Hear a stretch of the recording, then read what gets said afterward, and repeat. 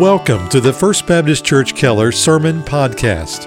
Each week we make available sermons from Pastor Keith and our staff on our website, fbckeller.org. And on iTunes, search for FBC Keller Media in the iTunes Store. And now, here's our pastor, Keith Sanders. Let's open our Bibles to Joshua chapter 17. Joshua 17. Last Sunday we came to an important moment in the life of Joshua in which, as an older man, he was instructed by the Lord to begin to divide up the promised land by parcels among the 12 tribes of Israel. Remember that his good friend Caleb from the tribe of Judah came to him and reminded him of a promise that Moses had made to him that he would receive some of the best of the land, which he called the hill country. And Joshua, a man of his word, remembered that promise, though it had been made in his presence 45 years earlier. He honored Caleb, and he honored Caleb's promise and gave him the land that he requested. And Caleb, of course, was faithful to go in, as we saw in chapter 15, and drove the Canaanites out of that land and thoroughly took possession of that portion of the promised land. Unfortunately, as we're about to discover, not all of the people of Israel that inherited land were as bold and faithful as Caleb. One such group was the tribe of Manasseh. You remember that among the 12 tribes of Israel that bear the names of Jacob's sons, 10 of them his biological sons, 2 of them his grandsons that he adopted. It was traditional in the ancient world that the oldest son, and in Jacob's case that was the man Reuben, would receive a double portion of the family inheritance when it was divided. Instead, when Jacob was on his deathbed, he adopted his grandson, Joseph's sons Ephraim and Manasseh, and they replaced Joseph as the namesakes for the tribe. Now you may be wondering, why in the world would Jacob do such a thing? Well, 1 Chronicles 5:1 tells us that the sons of Reuben, the firstborn of Israel, for he was the firstborn, but because he defiled his father's bed, his birthright was given to the sons of Joseph, the sons of Israel. Now, I won't go into the sordid details, but needless to say, Reuben had sexual sin in his life that was so gross that the Lord took his birthright away from him and replaced him with the 2 grandsons of Jacob, Ephraim and Manasseh. Now you might have heard Manasseh referred to as a half-tribe. The reason for that is that half of them settled on the west side of the Jordan River and half of them on the east side. But they were a large tribe. In fact, they received probably as much or more acreage as any of the 12 tribes.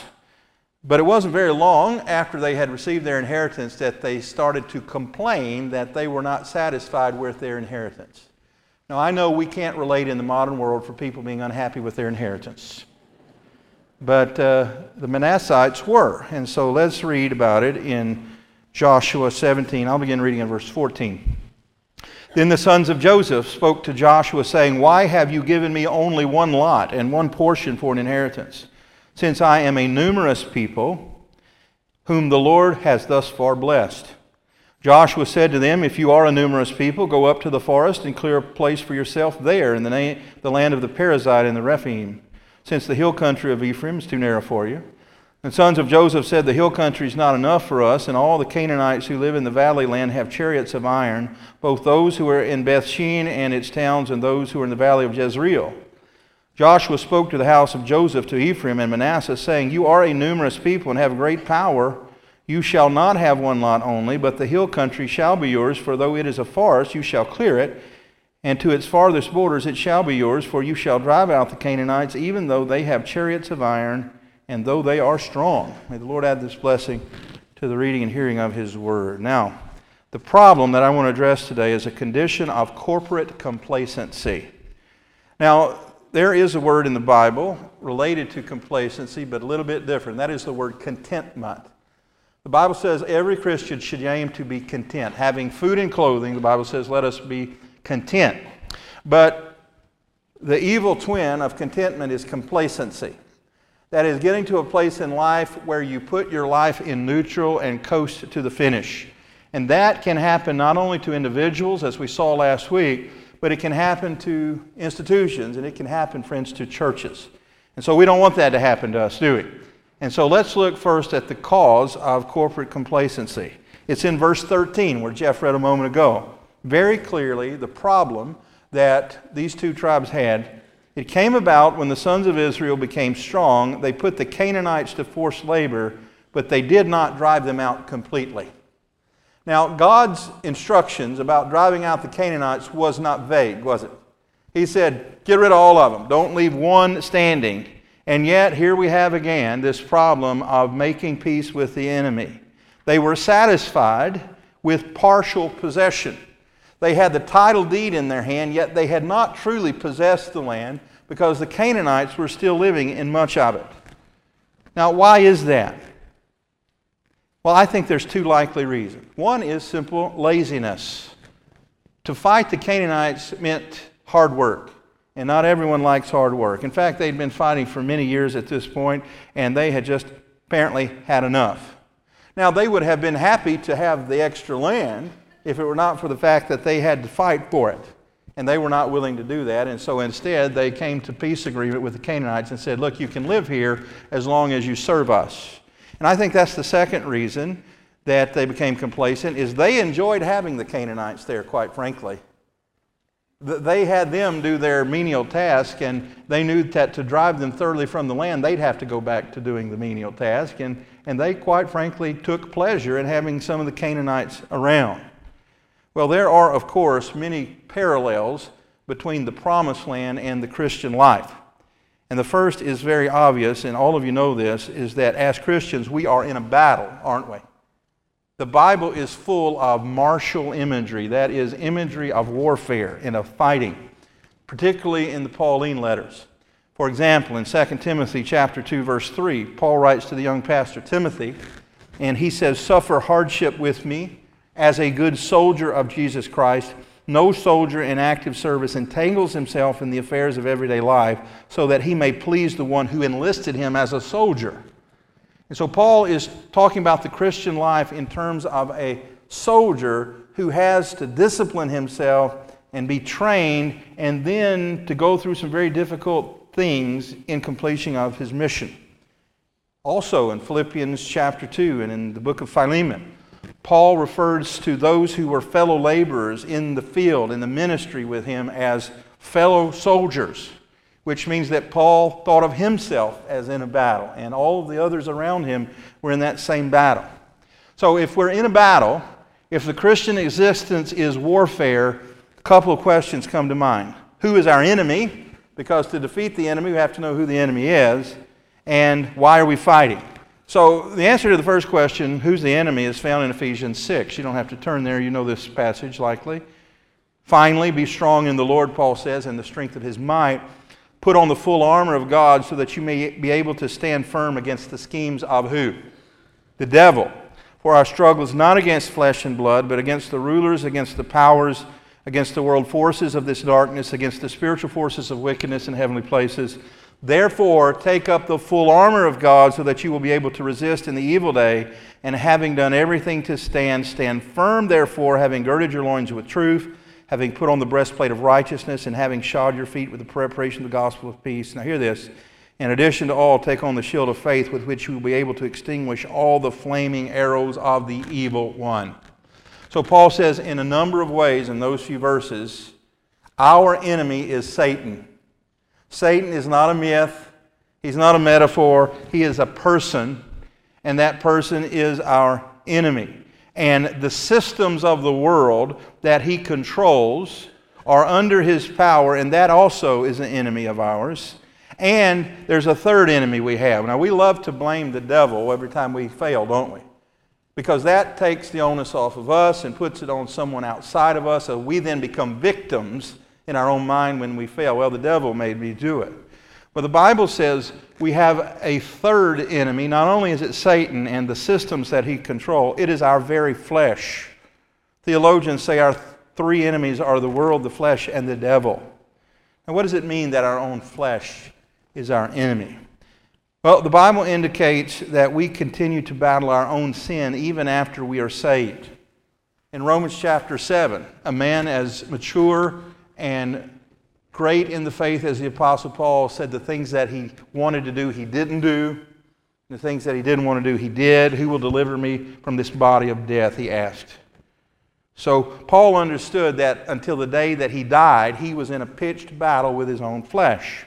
He says so in Romans 8:13. He says, "For if ye live after the flesh, you shall die. But if ye through the Spirit do mortify the deeds of the body, you shall live." Now that verb mortify is one we're not very familiar with today. In fact, to mortify in our vernacular means to embarrass thoroughly. You might say, if you have a cultural faux pas, I'm mortified, I'm deeply embarrassed. But the root word is a lot harsher than that. To mortify means to put to death. And Paul says we should not pet, we should not feed, we must kill the deeds of the flesh. He says it again in Colossians 3:5. "Mortify therefore your members which are upon the earth." And then he lists some of those sins we're to put to death. Fornication, uncleanliness, inordinate affection, evil conspicuousness, covetousness, which is idolatry.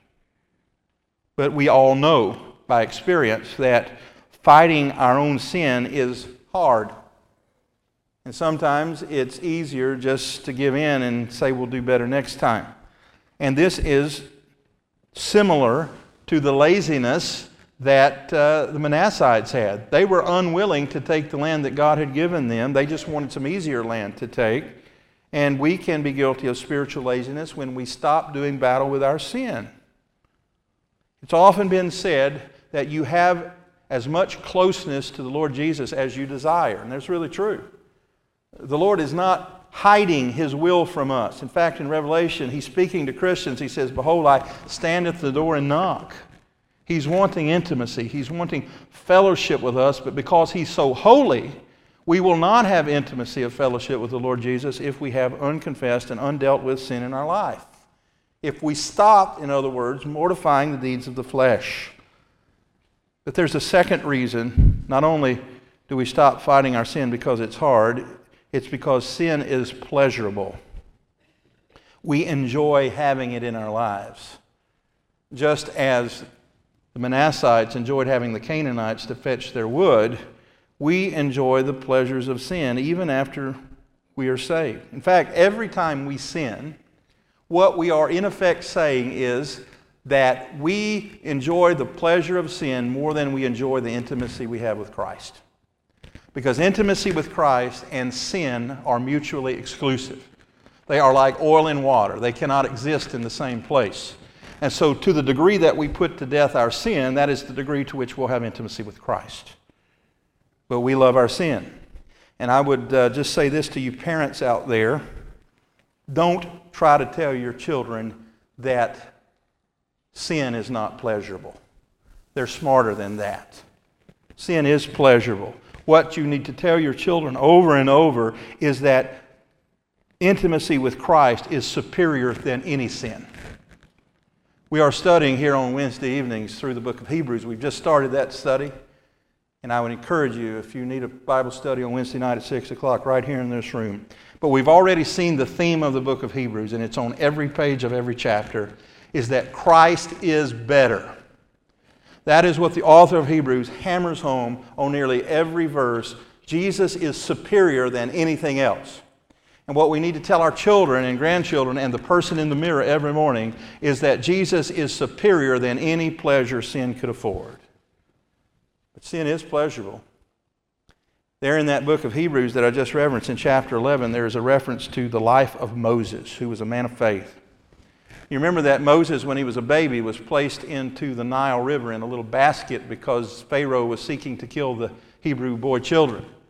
Pharaoh's own daughter fetched Moses out and raised him as her own. But listen to this, Hebrews 11:24. By faith Moses, when he had grown up, refused to be called the son of Pharaoh's daughter, choosing rather than to endure ill treatment with the people of God than to enjoy the passing pleasure of sin. That is the choice each of us makes every day, multiple times a day, is whether or not to enjoy the passing pleasure of sin or to endure hardship with the people of God. And if you don't hear anything else I'm saying today, I am calling you to believe as a lifestyle that intimacy with Jesus is superior than any sin you can think of. And this is the message of Joshua chapter 17. But, unfortunately, sometimes we become complacent and we stop fighting our sin. That leads me to my second point, the symptoms. If we're going to cure this sin of complacency, we have to know its symptoms. The first is pride. Look at what it says in verse 14. Then the sons of Joseph spoke to Joshua, saying, Why have you given me only one lot and one portion for an inheritance, since I am a numerous people? King James says, a great people. Their argument is we deserve more for two reasons. One is we're great, and number two, because God has been blessing us up to this point. And we'll get to that one in just a second. The first one is pride. We're a great people. Now, that is not in question. They had multiplied greatly. And what is also not in question, that the Lord had thus far blessed them. That was true enough. We said last week, if you have air in your lungs and a beat in your pulse, it's because of the Lord's mercy. The Lord has blessed all of us here. But the proper response to God's blessing is not pride, it's humility. It's not to say, I must be pretty special because look at all the blessings the Lord's given me. It ought to be, I am a sinner worthy of nothing but God's wrath, and His grace is amazing. But here's what can happen. It can happen to individuals, it can happen to churches, is that when we are blessed continually over a long period of time, we develop, rather than a sense of gratitude, a sense of entitlement.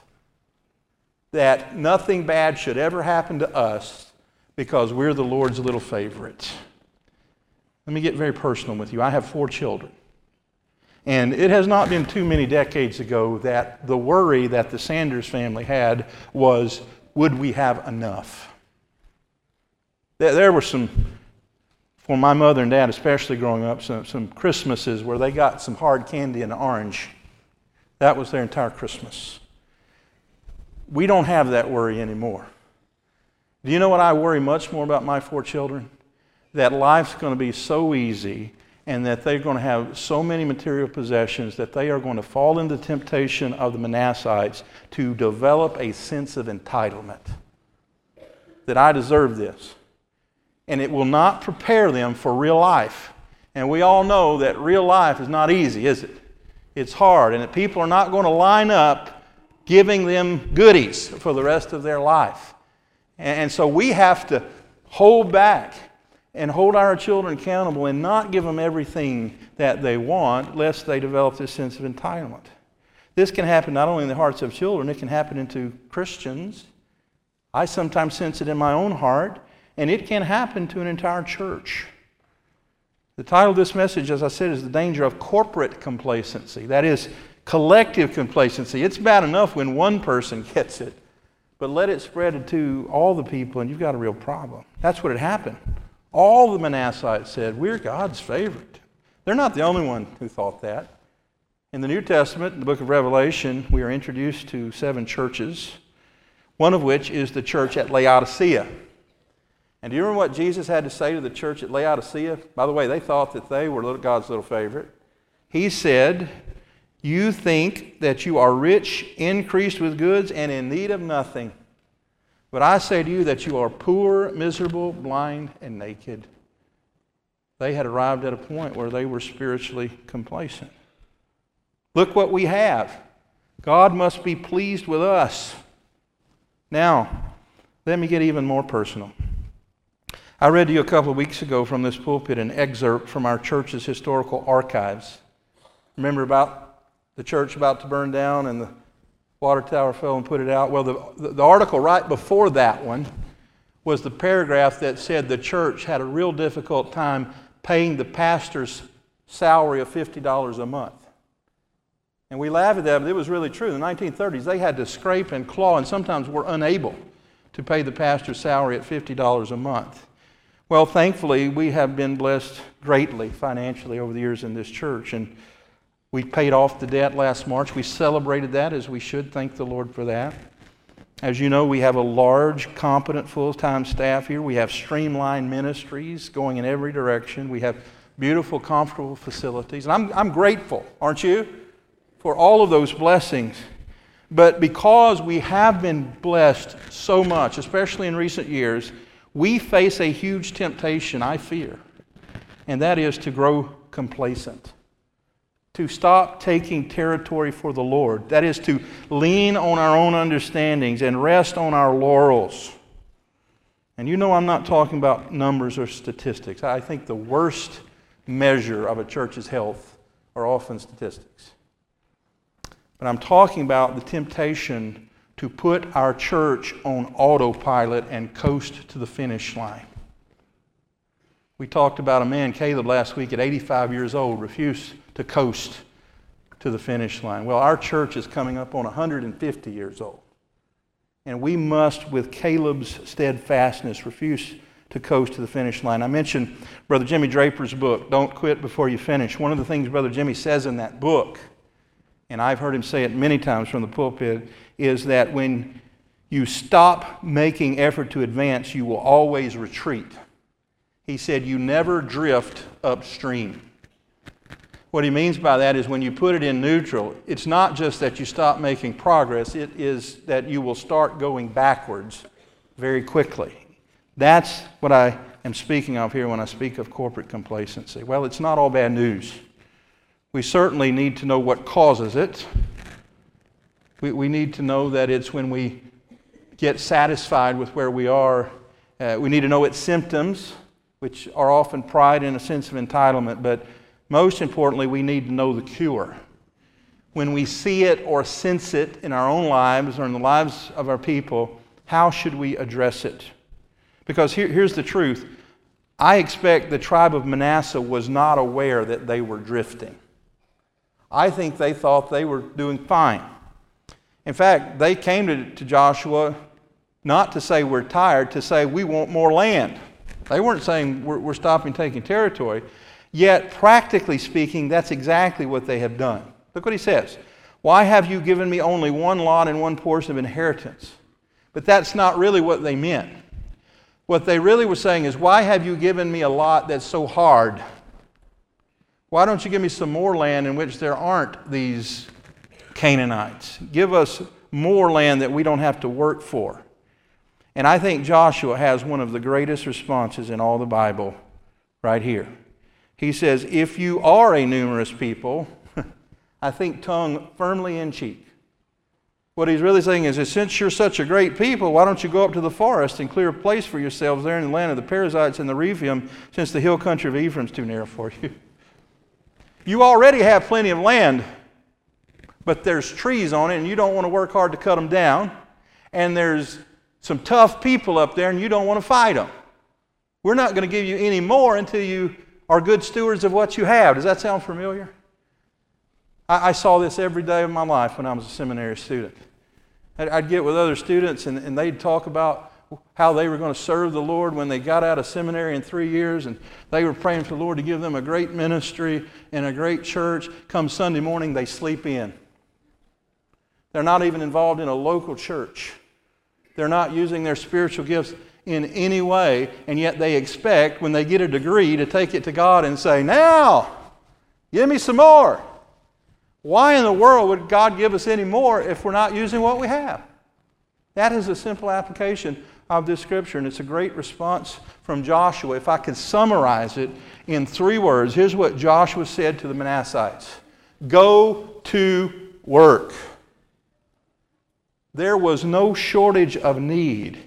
They had everything they could possibly need. They had plenty of land, and yet it had to be cleared of trees. It had to be cleared of the Canaanites. Their task was clear. Not only is there no shortage of need, friends, in the world today, there's lost people everywhere, there is no shortage of provision for the Christian walk. We just read from Ephesians 6, He's given us the whole armor of God. Didn't even mention the helmet of salvation.